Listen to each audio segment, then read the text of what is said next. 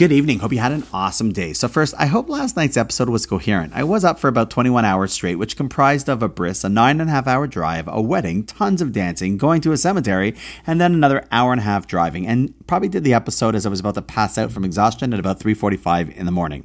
However, if I recall, we did speak about an important facet of challenges and that they aren't there just for you to work through them.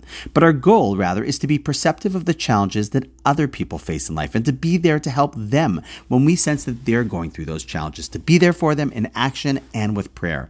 In fact, one could actually argue that that is the entire of our entire existence, the purpose of it all, to help others. Sure, we can't help others until we are in a good place first.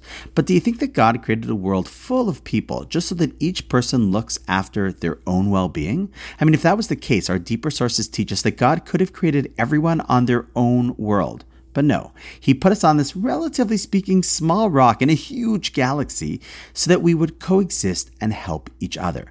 That's why we actually have an important phrase in the Torah of Olam Chesed Yibana, which means loosely that both the world was created with chesed and also that the world was created for the purpose of doing chesed. And that goes back to why we're also meant to include others in our prayers.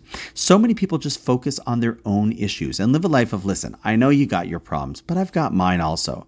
But if you look at the construct of our tefillos, of our prayers, they're often in the plural. Rifa'enu, God heal us. Shema kolenu, God, as we call out, listen to our voices. Hashivenu, God, we've drifted far, help bring us back. It's all in the plural. We're always guided by our tradition to think of others. And in fact, our sources teach us that kol ha'mavakesh rachamim al chavero v'hu tzarich la'oso davar hu ne'enet tchila, which loosely translates as that if a person davens for a friend who's having a certain challenge in life, and the person davening themselves have that challenge also, then Hashem will answer both of them, and in fact will answer the one of the person who davened first for their friend. The commentaries explain it with the following analogy. Imagine if your kid wants something and keeps asking for it. Now, you might give it to them and you might not. But what if that same kid who needs something also knows that their brother or sister need it as well, and they decide in a sincere fashion to put their needs aside and to go to their parents and say that their sibling really badly wants or needs this thing, and the parent sees the pain that they feel for their sibling? As a parent, wouldn't you say, wow, that's so nice you care about them? And I should too, but even more so, I know that you also have that same need or challenge. So you know what? I'm going to help you both. And here you go, and send you off your way with what you needed.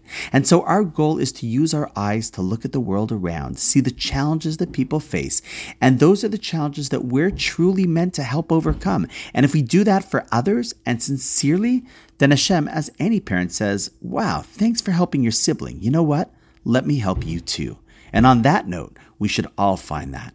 And wishing you an awesome night. And I look forward to seeing you tomorrow.